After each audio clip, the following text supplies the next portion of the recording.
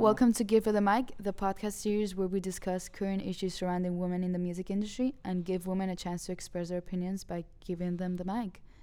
This episode, we're giving Jonathan the mic. Hey, Jonathan. Hi. Do you want to maybe introduce yourself? Cool. Hi, I'm Jonathan, aka BIG. I sing, I rap, I do all that. Yes, he does. Oh. So I wanted to bring Jonathan here kind of to have a male perspective in a lot of these discussions. I feel like if we want to change things, not only in the music industry, but in today's society as a whole, we need to change as a community, and that includes, and should always include, men. Yeah. Yes. So today we are discussing misogyny in rap music and song lyrics. Indeed.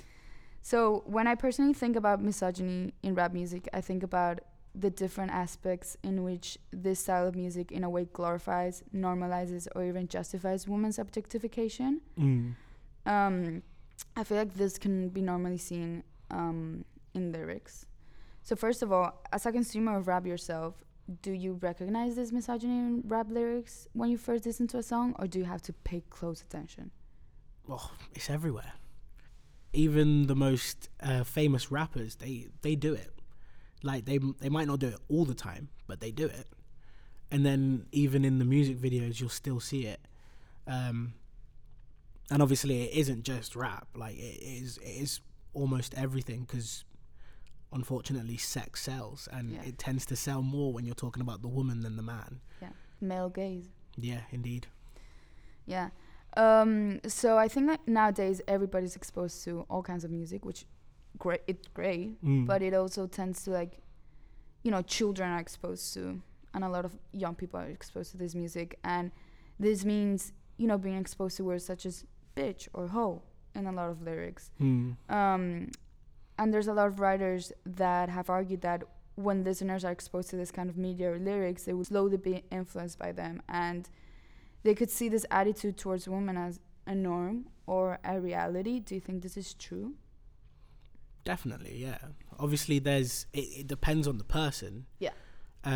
Like, for me personally, I don't think I'm that affected by it. Like, for example, like, most of my time playing on the Xbox, I'm playing something like FIFA or Madden, which is an American football game, or UFC, but I'm not going out doing cardio every day trying to become like an amazing athlete. Or when I'm on my phone, most of the time I'm like taking pictures either for Instagram or Snapchat, but I'm not trying to become a photographer because I see people taking loads of pictures. Yeah. So it kind of depends on the person. Yeah. Okay. Obviously there are people who are a lot more impressionable than other people, and they will take that as like word of God, basically. Yeah. And what do you think is the reason behind this objectification of women in rap? Is it like to show their masculinity, or to prove like they're like, what is it? Nah, I think it's like we said earlier, sex sells. Okay. Like, the male gaze is a thing. Like, it's the most used thing in the media anywhere. Yeah. And I feel like in rap it's like times tenfold. So like it's used a lot more. It's used a lot more graphically, especially with a lot of music videos. And like, even just like I feel like it does equate to masculinity as well, because a lot of guys do it as like their bravado or like their ego boost. Yeah. Even though they might not actually be living like that behind closed doors. And I feel like it makes people feel like they are above everything, basically. Okay. So now focusing more on like actual females in the rap scenario. I'm not a very big consumer of rap music, but I do know it's a very like male dominant style. Yeah. And I do remember there was this feud behind a tweet by the Brew podcast, I think it was last summer, where they made a list of like the top 50 greatest rappers of all time, and there weren't any females. They messed up. And that is on period. Yeah, you think? Why do you think it's harder for like women to be appreciated in rap music?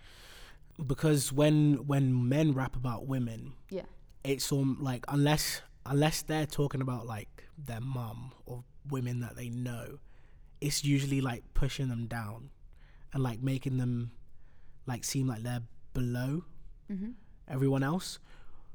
So all of the guys who are listening to this rap, they're like, yeah, we're above, yeah, we're the best, yeah. And obviously a lot of consumers of rap tend to be male.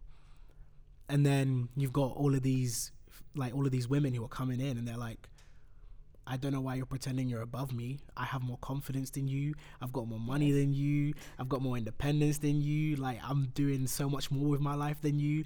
And now all of these guys are feeling like, damn, I'm actually not above them. And like, obviously they don't like to hear that. Yeah.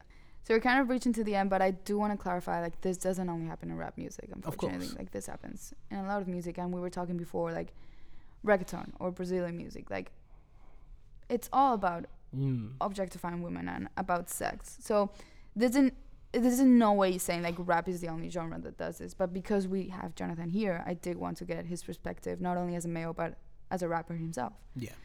So yeah, and I do feel like things are changing and more women are becoming rappers. Oh yeah. And it's great to see as a female. Yeah.